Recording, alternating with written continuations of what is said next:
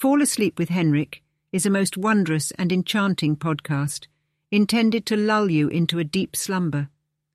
Know that you need not exert yourself in listening to the words, for each episode is fashioned after a dream, wherein coherence waxes and wanes and twists and turns. Be not overly concerned with its meaning, for it simply exists for what it is. Millions of people have lost weight with personalized plans from Noom. Like Evan, who can't stand salads and still lost 50 pounds. Salads generally for most people are the easy button, right? For me, that wasn't an option. I never really was a salad guy. That's just not who I am. But Noom worked for me. Get your personalized plan today at Noom.com. Real Noom user compensated to provide their story. In 4 weeks, the typical Noom user can expect to lose 1 to 2 pounds per week. Individual results may vary. Hiring for your small business? If you're not looking for professionals on LinkedIn, you're looking in the wrong place. That's like looking for your car keys in a fish tank. LinkedIn helps you hire professionals you can't find anywhere else, even those who aren't actively searching for a new job but might be open to the perfect role. In a given month, over 70% of LinkedIn users don't even visit other leading job sites. So start looking in the right place. With LinkedIn, you can hire professionals like a professional. Post your free job on linkedin.com/people today. Hey, it's Ryan Reynolds, and I'm here with Keith, co-star of my upcoming film, If, only in theaters May 17th. Do you want to tell people the big news? All right, I'll do it. Sign up now and you'll get unlimited for $15 a month and 6 months of Paramount Plus Essential Plan on us. MintMobile.com/switch. Upfront payment of $45 equivalent to $15 per month. Unlimited over 40 gigabytes per month. Face lower speeds. Videos at 480p. Active Mint customers by 531.24 get 6 months of Paramount Plus Essential Plan. Auto renews after 6 months. Offer ends May 31st, 2024. Separate Paramount Plus registration required. Terms and conditions apply if rated PG. Hey there. It's great to have you here with me on Fall Asleep with Henrik, my podcast that's designed to help you fall asleep. My name is Henrik, and I'm just an ordinary person from Sweden who's passionate about helping others get a good night's rest. I'd love it if you followed me on Instagram and YouTube, and if you enjoy the podcast, feel free to leave a review on your favorite podcast platform. Fall Asleep with Henrik is actually the English version of the Swedish podcast Somna med Henrik, which has been helping hundreds of thousands of people in Scandinavia fall asleep since 2018. The word somna means fall asleep in Swedish, and it's become synonymous with a unique experience that only Scandinavians have come to know. And now that experience is available to you in English. What makes this podcast so special? Well, unlike traditional relaxation or meditation podcasts, I won't be using visualization techniques or deep breathing exercises to help you relax. Instead, I'll be talking about random things in an improvised and often illogical manner. My goal is to provide a distraction for listeners who are trying to fall asleep, be creative, or do boring, repetitive tasks. You don't need to actively listen to the content. Just let my voice become your jumbled thoughts for a while, without worrying too much about the words. The podcast's moral, if it has one, is to remind you that life is unpredictable and often illogical, but that's okay.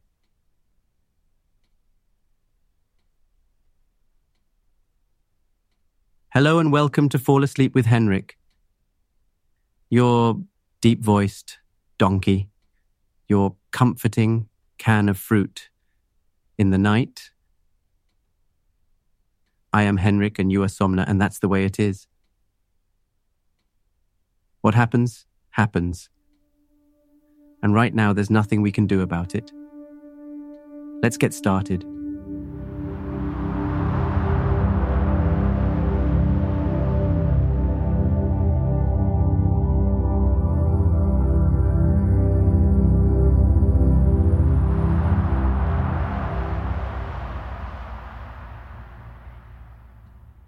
Hi, Somna. Hi, how are you? I'm doing well myself. As much as one can be sure of such a thing. I never really know how I'm doing, actually. As soon as someone asks me that question, I start looking inside myself for the right answer, and it's very rare that I find it. But I won't talk about that anymore. What I will talk about, I don't know yet. As usual, I'm sitting here with my washed neck. I wonder what it means. I know I've said it before somewhere, and now I'll say it again. Washed neck. That's all there is to it. Doesn't mean anything else, but at the same time, it does mean something. Or maybe not even that. Maybe it only means that when I wash my neck, then I have a clean neck. But if I had no neck, would I still have a clean neck? If I didn't have a neck, could I wash it? Couldn't I just put some water on my head instead of washing it? No, probably not. So perhaps this isn't the whole story after all. Perhaps it's more complicated than that. In any case, that's how things stand with me. I think back over everything that has happened to me since the last time we met. I remember our meeting in the forest. I was lying under an oak tree and reading a book. And you were standing nearby, leaning against the trunk. You came up to me, asked who I was, where I lived, what I did, whether I liked music, and so forth. Then you sat down beside me and started talking. We talked for quite a while. About yourself mostly.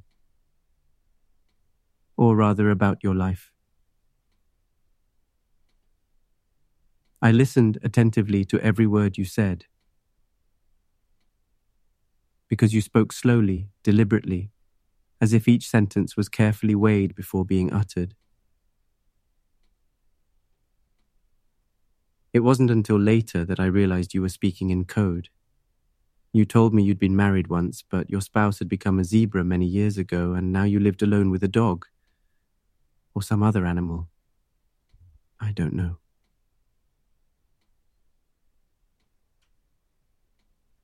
You went on telling me about your life. But nothing made sense to me. Your sentences seemed like riddles, and I didn't want to admit that they might be so. After all, I knew nothing about you. The only thing I knew was that you looked sad.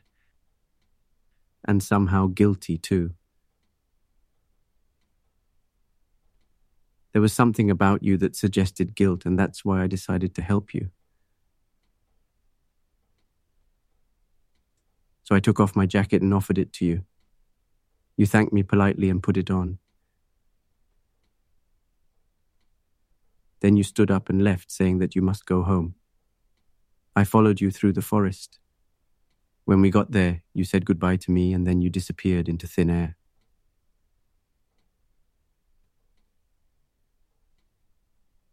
So I shouldn't be interested in things that happen far away from here. But sometimes curiosity gets the better of me. And today, for instance, I found myself wondering what you're doing now and what kind of life you lead. I wondered if you ever think about me or if you've forgotten me completely. I haven't seen you again since that day. But yesterday evening, while I was walking along the shore, I suddenly heard a voice calling my name. It sounded just like yours. It was coming from inside a building that was being demolished. So I went in to see what was going on. And there you were. Of course. It was you. You were sitting on a pile of rubble holding a bottle of beer in your hand. You smiled when you saw me and called out, "Hi, Henrik!" Then you drank your beer and laughed happily. You were wearing the same clothes as before, but now your hair was shorter, almost shaved off entirely. It looked strange on your head, but I suppose it suits you better this way. Then you asked me whether I remembered our conversation by the oak tree. Of course I did. You asked me if I still felt sorry for you, and I said yes. I still felt sorry for you. Then you said, "That's nice." And then we both started laughing. But why are you drinking beer in the middle of the night? What's so funny about that? Are you drunk? Did you drink too much? Why don't you stop? Don't you care about yourself? I'm sure you're thinking that I've changed too. That I look different now. Well, maybe I have. My hair isn't as long as it used to be, and my beard isn't as thick either. But that doesn't mean anything. A person can change his appearance without changing who he really is inside.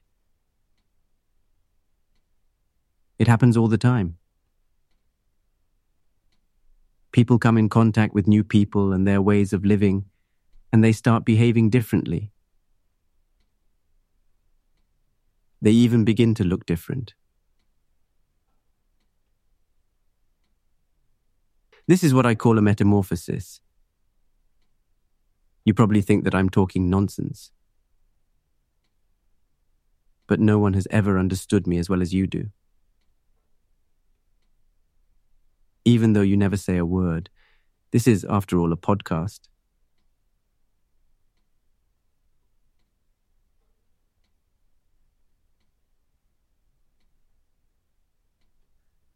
Once upon a time, there was an old man who had 2 daughters.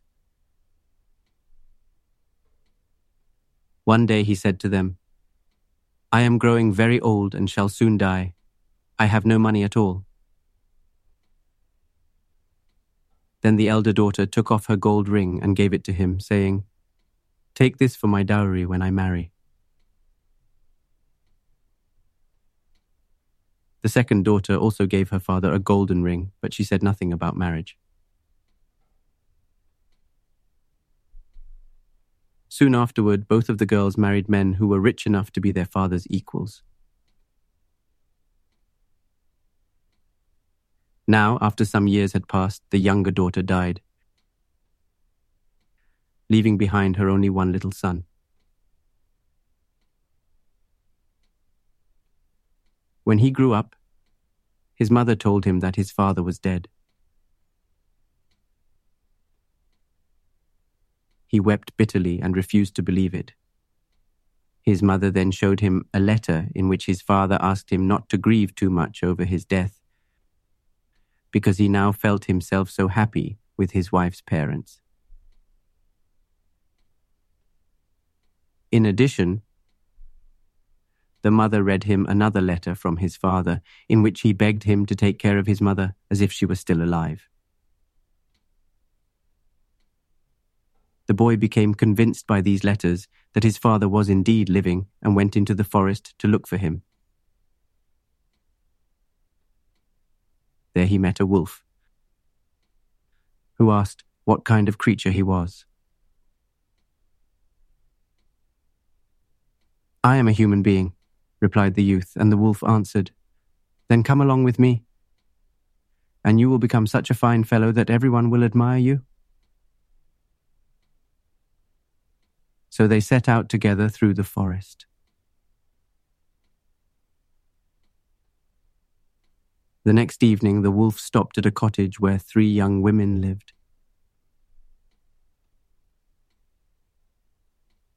They sat down on the bench outside the house, ate and drank something or other, and fell asleep. When they woke up again, the sun was already high in the sky. The girl who owned the cottage said to her sisters, "I wish I could find a husband as well as you do." Her two sisters laughed at her because she was so shallow. But the third sister replied, "I don't need a husband yet, but perhaps God will send me one." And sure enough, before long she found herself sitting beside a handsome young prince in a golden carriage drawn by 6 horses. She got into the carriage with him, and they rode away. After traveling many days and nights without stopping, they came to a large city where everything glittered like gold and silver. The prince entered the gates of the town with his bride, and everyone marveled at how beautiful she was. When they reached the palace, they were received by the king and queen, who were delighted to see the charming maiden with her princely groom.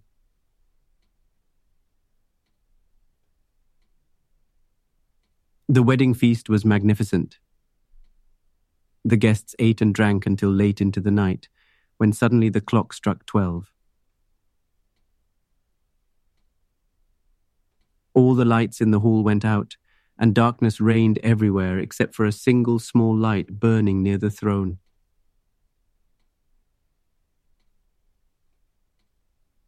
No one knew where it came from. As soon as the people saw it, they realized that this must be the spirit of the deceased father looking down on his beloved son and daughter-in-law. Everyone began to weep. The bride turned pale and hid her face in her hands. Then the old man stood up and said, "My dear children, I am your father who has been dead these many years. Forgive me for having left you alone so long. I wanted to give you time to grow up properly. Now I want you both to promise me never to separate."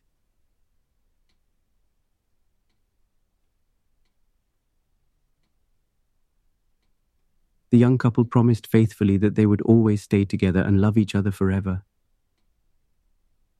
Then the old man vanished in a flash of lightning.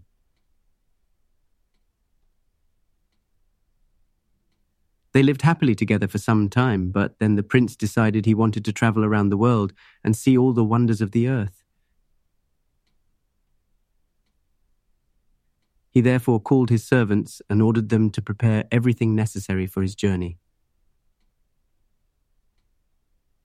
While he was thus engaged, his wife secretly sent for her 2 sisters, and they all 3 made plans to have a girls' weekend when he was gone, or something. I don't know what royals do when the prince goes away.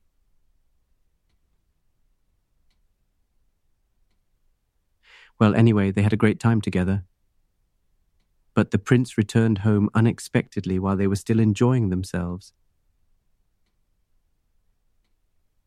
When he walked into the room where his wife and her sisters were playing cards, the 2 older ones tried to hide their faces, but the youngest one didn't even try. Instead, she greeted him cheerfully and asked if he had enjoyed his travels. "Yes," he replied, "I did indeed enjoy them very much, especially my meeting with your family." The girl blushed deeply and lowered her eyes. But her sisters were furious and declared that she should leave immediately. She obeyed, but she kept thinking about her husband all the way home. When she arrived back at her own house, she thought that it might not be so bad to live there with her sisters after all, since she loved her husband so much. The next morning, she packed her things and set off for her parents' house. She knocked on the door and was told to come in.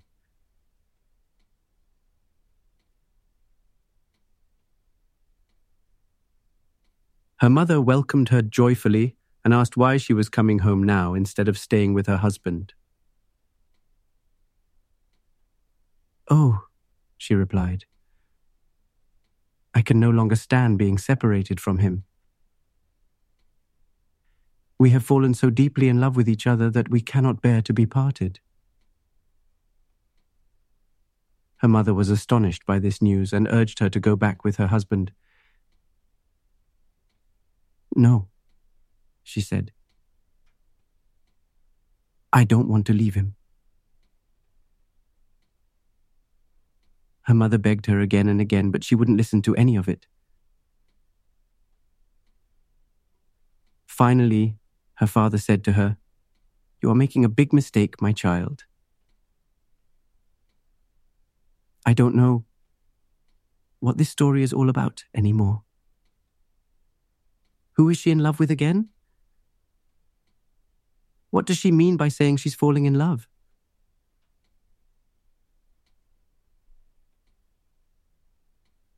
"Don't talk like that, father," she said.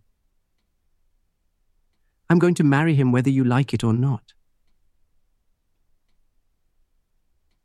So she went back to her husband and stayed with him until boredom took them both.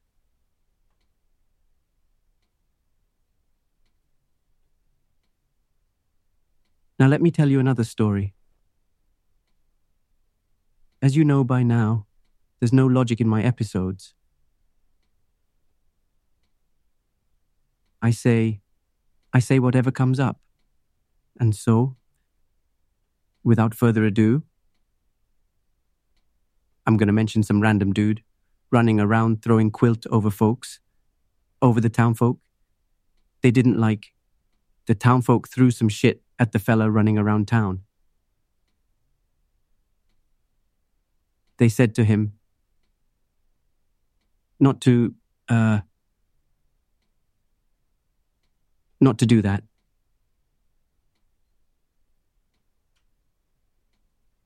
Dramatizing this all, as I see it, there's no easy way to begin. You see me a mess with my shirt ripped, and half a shirt wrapped around my left forearm and arm, as it is. I don't need you thinking my head is swimming from booze.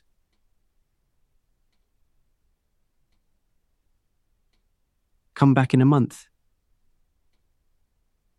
See my head all clear and how this came about. And this, if we survive these trying times and go on, in this world of chaos, into that wild tomorrow. Okay, so did I loose you now? Good. This is a sleeping podcast after all. The next episode will be better. But until then, here are just 2 quick bits, which may or not make sense, but hey, who am I, right? The only reason anyone goes through their life doing anything is because it benefits them somehow.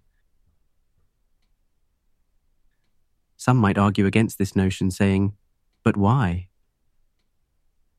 And yes, indeedy, those are good questions. However, I'd rather ask another question first. Why does any being want anything at all? That seems an appropriate place to rest before moving forward, doesn't it? I'll tell you straight out.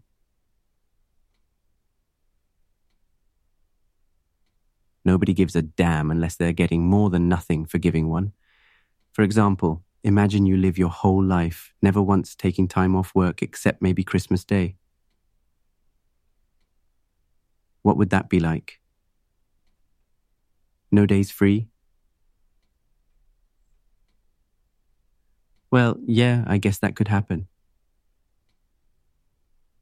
But again, nobody gets anywhere working themselves till exhaustion every single moment of existence. If everyone was smart and wise about everything, they were going to buy stuff anyway. But really, where's the fun in living such a bland, uninspired existence? I don't know. I think I'm going to be talking about horses now.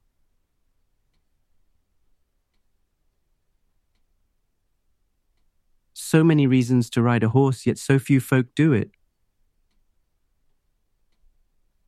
Horses can teach you so much and give so much in return. When someone tells me riding horses isn't for me, that's usually code for you ain't good enough. I've been called plenty of names since leaving home and becoming a traveling boy. Whatever I am. Boy, man. People calling me stupid, crazy, dumb, moron. Even a couple of different variations of asshole too. Yet none of it matters anymore because I got used to it years ago. It wasn't real hurtful talk. Though I must admit.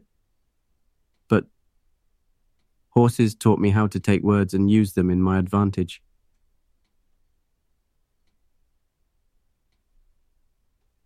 You see, a human being can learn quite a bit when they ride their heart out on top of the finest horse made by the horsemaker, whomever that is.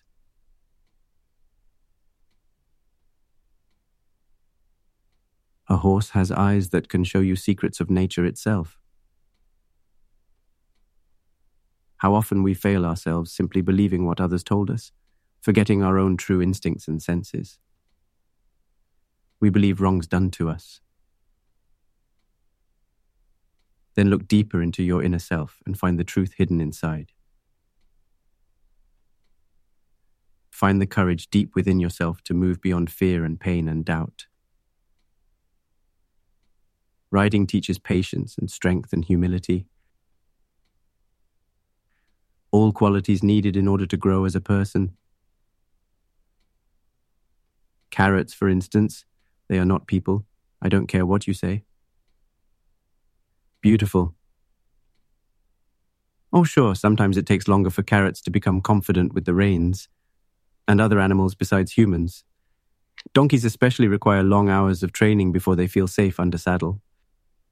Not to sound rude, but I mean, seriously speaking, what person thinks vegetables are people? Well, okay, fine, I suppose there might be some who think otherwise. But honestly, they haven't tried very hard to try either. In fact, I bet most fools would run screaming for miles upon seeing a horse, me included. I rode a horse once or twice. But it didn't appear as a second nature to me. So, how are you? I'm doing well myself. As much as one can be sure of such a thing. I never really know how I'm doing, actually.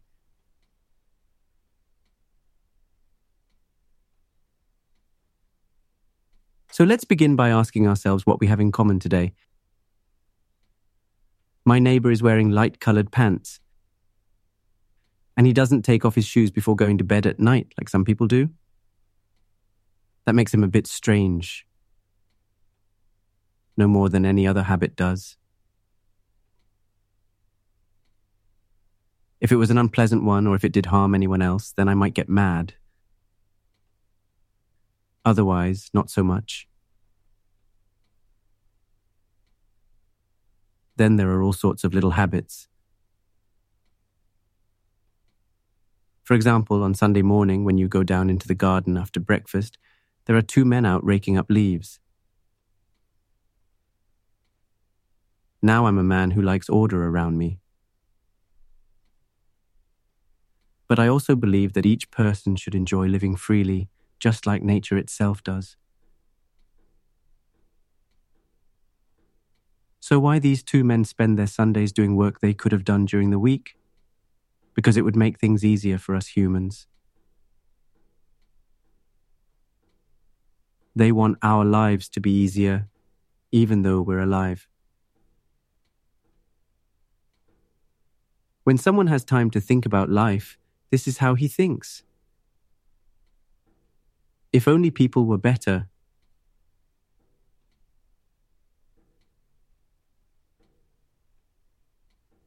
But we have enough problems as it is, without inventing new ones for ourselves.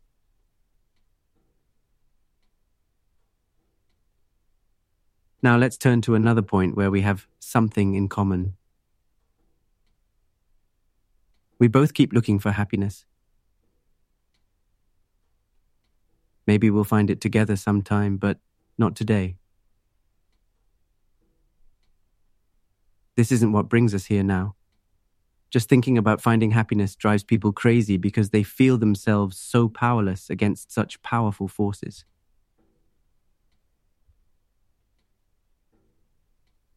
What makes me laugh is when people talk to me about human happiness. No matter how many times you try to explain to them that real happiness lies elsewhere, it still seems too difficult. There's nothing simpler than talking about your own personal troubles, which are always so immediate and concrete. Even if I ask myself whether I've been happy today, my answer will depend on what I had to eat, the weather, or who called while I was sitting at the table. That doesn't help anybody. But then again, what do you mean by happiness? In one sense, it might seem ridiculous that we can't even say clearly what we mean by that word, especially since we use it all the time. But maybe that's also the beauty of it, of being able to live with words whose meaning constantly changes.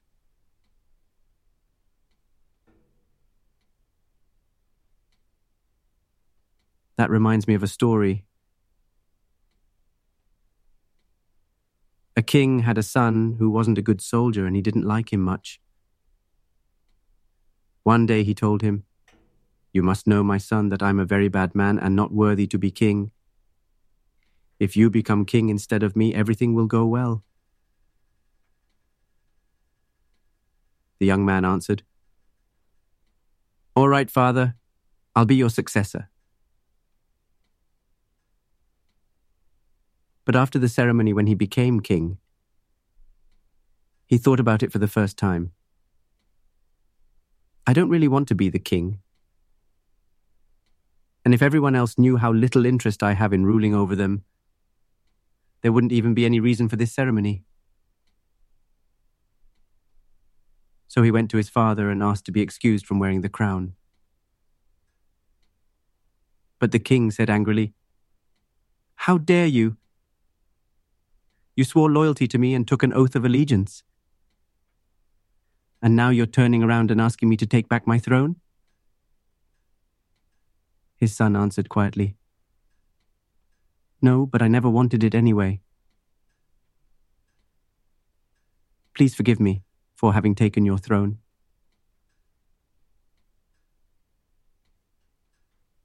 Then the king embraced his son, and they were both happy again.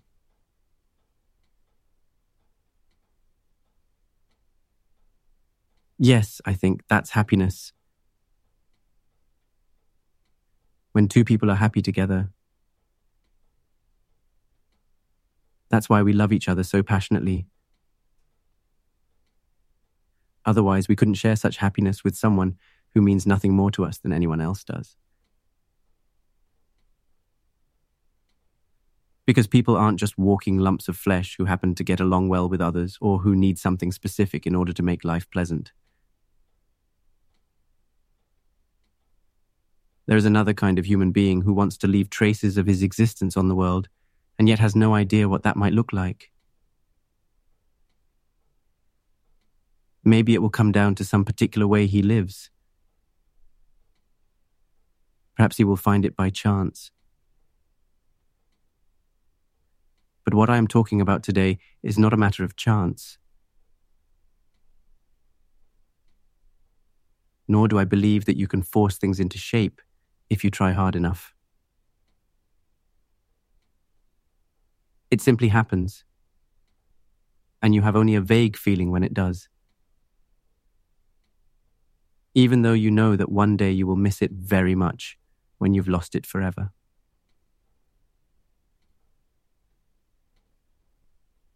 I'm sorry. This sounds as if I'm trying to talk myself out of living my life according to my own needs and my feelings rather than those of society. Well, yes, but then again, isn't this what makes me feel alive? We don't have to agree in advance. For example, we could discuss whether the right path is to work yourself up in order to become famous later on, or to live in harmony with nature in peacefulness and simplicity while fulfilling the needs of our fellow humans in ways appropriate to the situation. Or maybe we'll discover an entirely new path. But whatever form it takes, it must be based on understanding.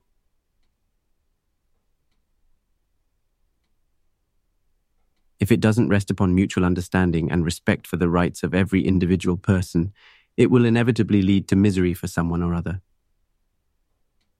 either for individuals or for whole nations.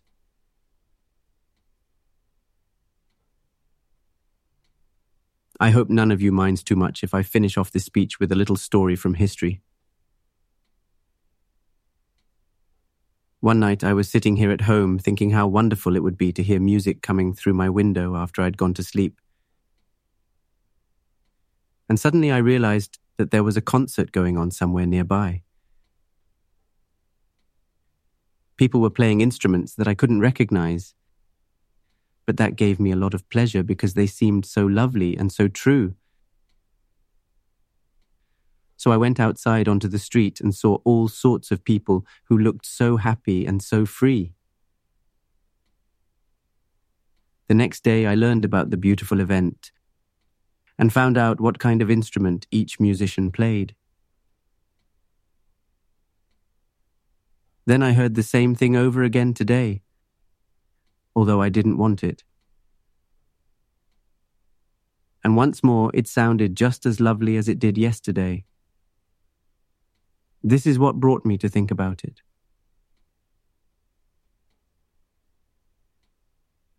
What has happened to us is just like that. It's always different, but it is never less than wonderful. And now we can begin to say goodbye to each other in friendship, without rancor or hate, as long as we're still alive.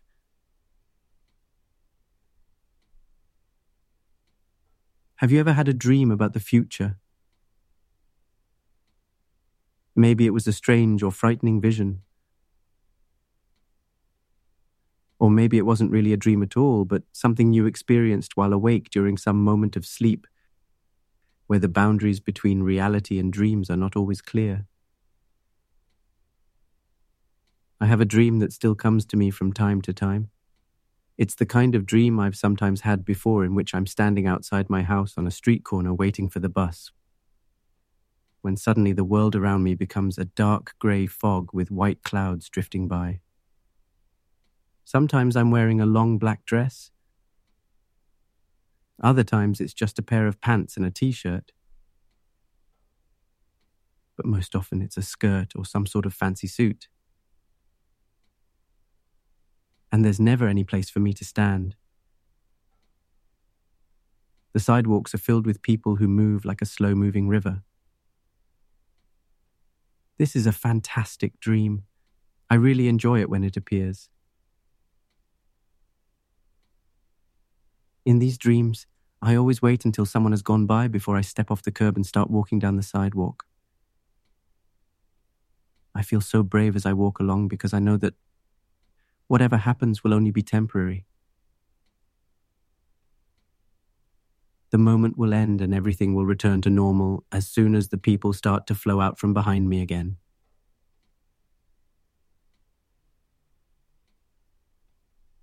As much as I love these dreams, though, the streets and buildings look the same. But everything is different inside. Everything looks different. And none of the people around me look familiar. It's almost impossible to get oriented. I don't even know which way is north anymore and where my house is located. All I know is that I can't stay here forever. I must eventually get back. Then one day I'll wake up and the fog will lift. And all will be normal once again, and I'll know which way is north and how to get home from here.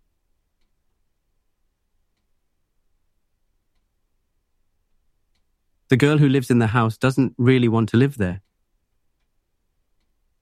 She feels that she should go to school with everyone else instead of living with her family of otters. But since they already knew each other and liked one another so well, it turned out they could all live together very happily. She likes to play in the garden behind their house with their little dog. And she likes it when the 3 otters do the dishes and clean the kitchen after dinner. But she does miss school and wishes there was something more for her to do besides helping them. But sometimes it's hard for her to make herself understood because she talks differently than everyone else. They can't always understand what she says, and sometimes she gets upset because she can tell they're annoyed. But even though she knows they think she's silly or dumb, the girl doesn't actually care. Because deep down, the girl is very proud of her otter side and loves it and wants to show it off. It's so much fun pretending to be an otter, and it makes her happier than she's ever been before.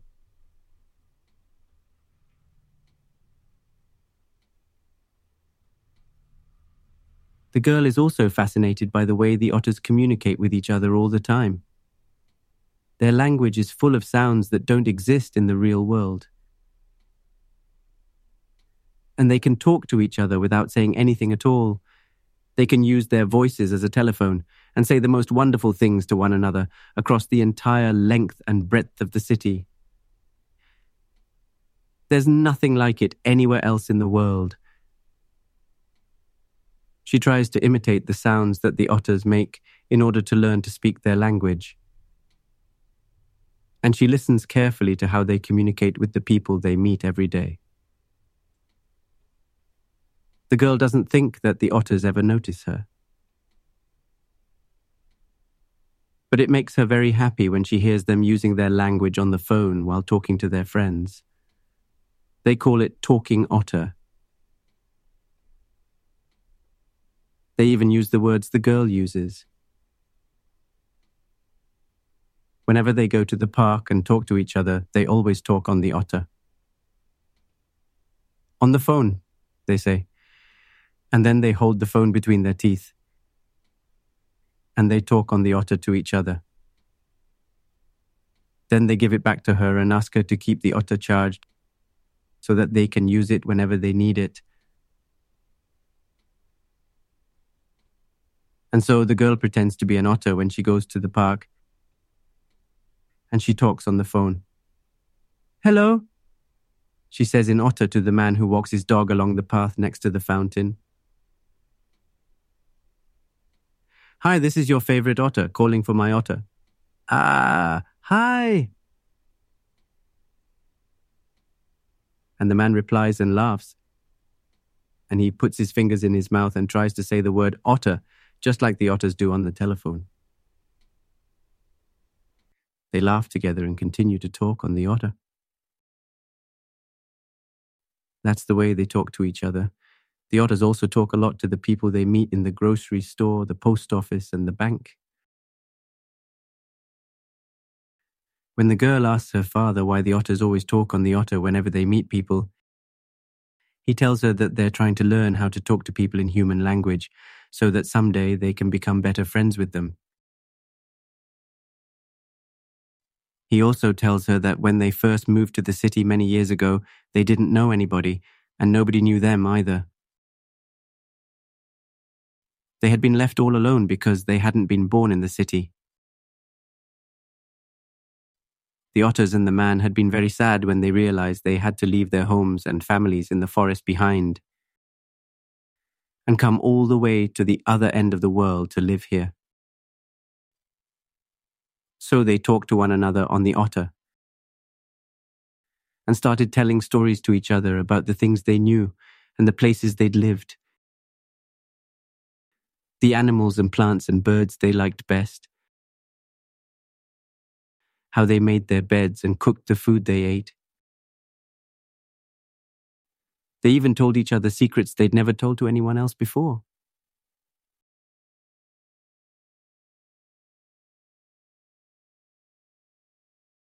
Soon enough, the otters became good friends with everybody in the neighborhood, and the man started hanging out in their house all the time.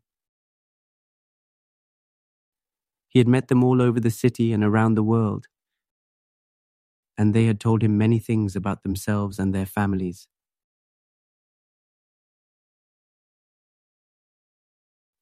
After a while, the man started to believe that they actually could become human and start thinking and acting just like everyone else. He began to see that the otters were capable of understanding human language, at least a part of it. They still spoke with their voices on the telephone.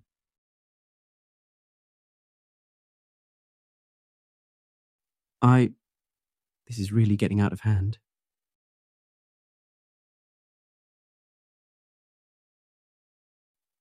The girl didn't really believe her father when he told her those things, but one evening she heard them laughing and talking on the phone while walking in the park. They were on the telephone, but talking otter. Otters are a fascinating group of aquatic mammals known for their playful personalities, nimble movements, and adorable appearance. These creatures are found throughout the world in a variety of habitats, from freshwater rivers and lakes to coastal estuaries and oceans. There are 13 different species of otters in the world, with the largest being the sea otter and the smallest being the river otter.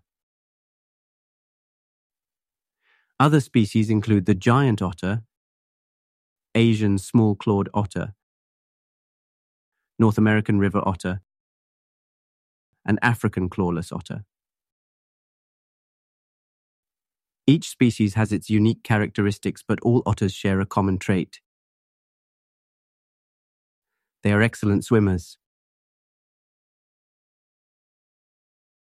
Otters are well adapted to their aquatic lifestyle, with streamlined bodies, webbed feet, and thick fur. Their fur is incredibly dense, with up to 1 million hairs per square inch, which helps to insulate them in cold water. Otters also have the unique ability to close their nostrils and ears while swimming underwater, and their powerful tails help them maneuver through the water with ease.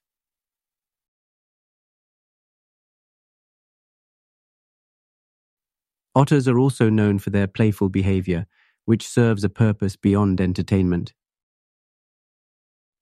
Play is an important part of socialization for otters, helping them learn important survival skills and strengthening bonds within their family groups.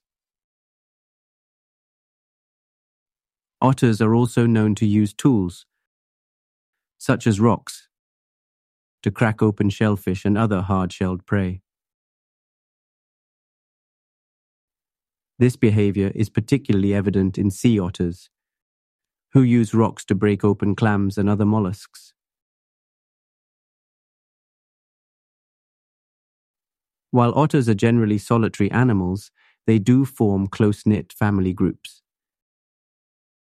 These groups typically consist of a breeding pair and their offspring.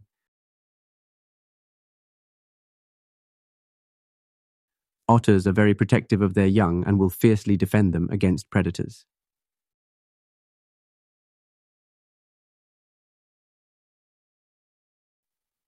Otters are found in a wide variety of habitats, from freshwater rivers and lakes to coastal estuaries and oceans. Some species, such as the river otter, prefer freshwater habitats, while others, like the sea otter, are strictly marine.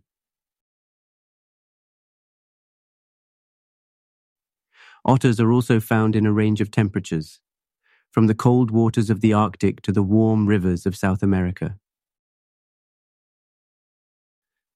In conclusion, otters are fascinating and playful creatures that are well adapted to their aquatic lifestyles.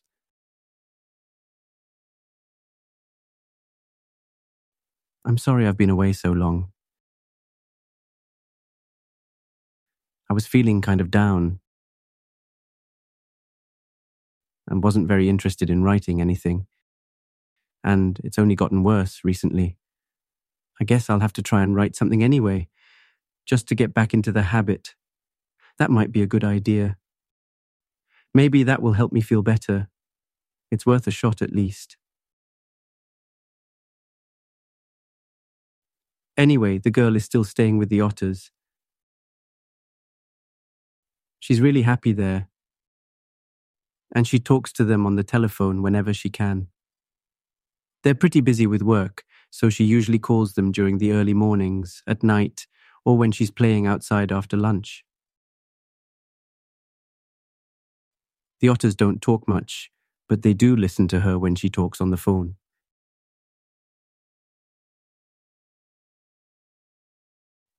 This is the final story of this night's episode. This very special woman, she was named Mattie.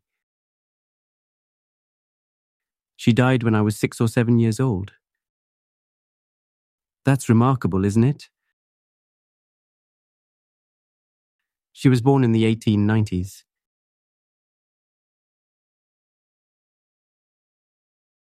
She was one of 10 children. And she actually invented a pretty good way to control blood sugar levels. It seems like such an elementary thing, but, we're not quite there yet. We still have people who need insulin injections and all that sort of stuff. But her discovery could be used for so many other things, and she got it patented. So if someone asked me about heroes, I would definitely say that Mattie was my hero. I think she should get a Nobel Prize. For something else too, of course. You know what they do with those now? They give them out as prizes for everything under the sun. There are more than 30 different types of Nobel Prizes, aren't there? I'm going to go find out which ones she might have been eligible for. I don't know what kind, though. So much choice. Anyway, I think we'd better stop here. This has taken us far too long already.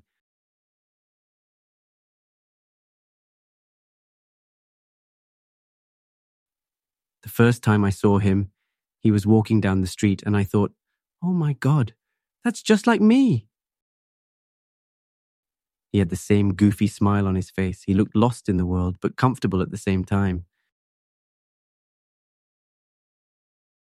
Once upon a time, there lived a little girl who dreamed of being a ballerina. She practiced every day after school, but nobody ever took notice. One night, she woke up with butterflies in her stomach. When she went downstairs, her parents were gone. A wolf stood before her. It was Grandma. A long time ago, there was a small village in the mountains. In the center of town was a stone building that held the secret to eternal life. People came from miles around to see the mysterious place where the fountain of youth was found. One morning, the headmaster of the Academy of Arts wrote a letter to the King of the North. He said, "Dear King, please allow my daughter to study at your prestigious school of magic. She will learn how to bend reality to her whim, but only if you promise to take care of her family after she dies." The king replied, "Very well, please send her to me."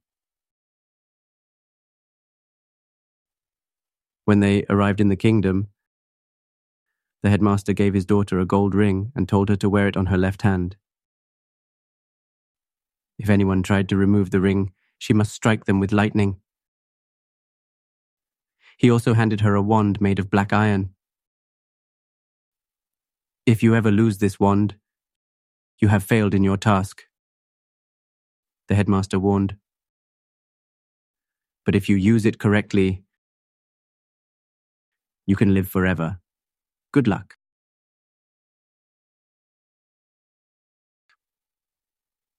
That night, The princess stayed awake reading books until she fell asleep. The next morning she woke up early and dressed herself in her finest gown. Then she walked through the city gates and into the forest beyond. She couldn't see any trees, but she kept walking anyway.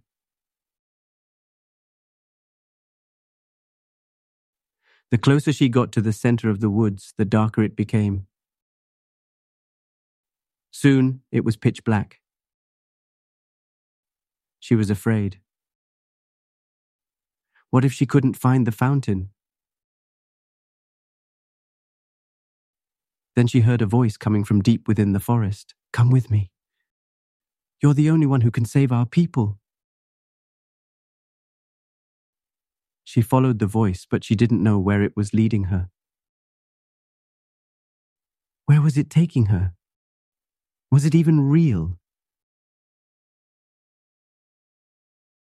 Then she saw a light in the distance. It grew larger and larger as she approached. When she reached the source of the glow, she discovered it was a magical spring. She dipped her hands into the water and the magic flowed over her skin. It felt warm, comforting, like a hug from her mother. As she sat there, the forest began to brighten. When she looked behind her, she saw a beautiful castle surrounded by colorful flowers and green grass. She ran inside. At the end of a long hall was a throne room with a large chair carved out of stone. On top of the stone seat was a golden crown and a scepter.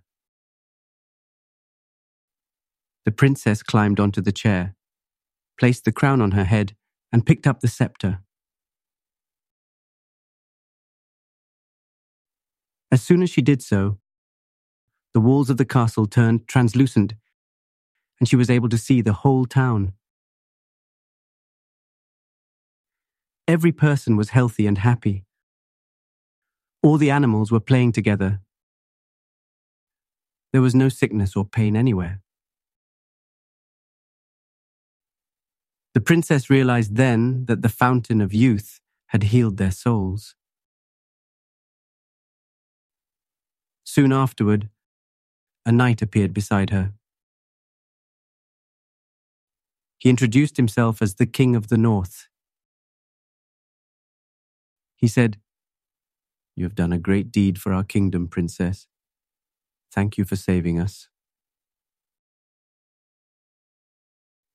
The King of the North gave the princess a new name, Rose Red, and he promised to take care of her family. She returned home with a beautiful box filled with jewels, and she married a handsome prince. Or whatever. Good night, Somna.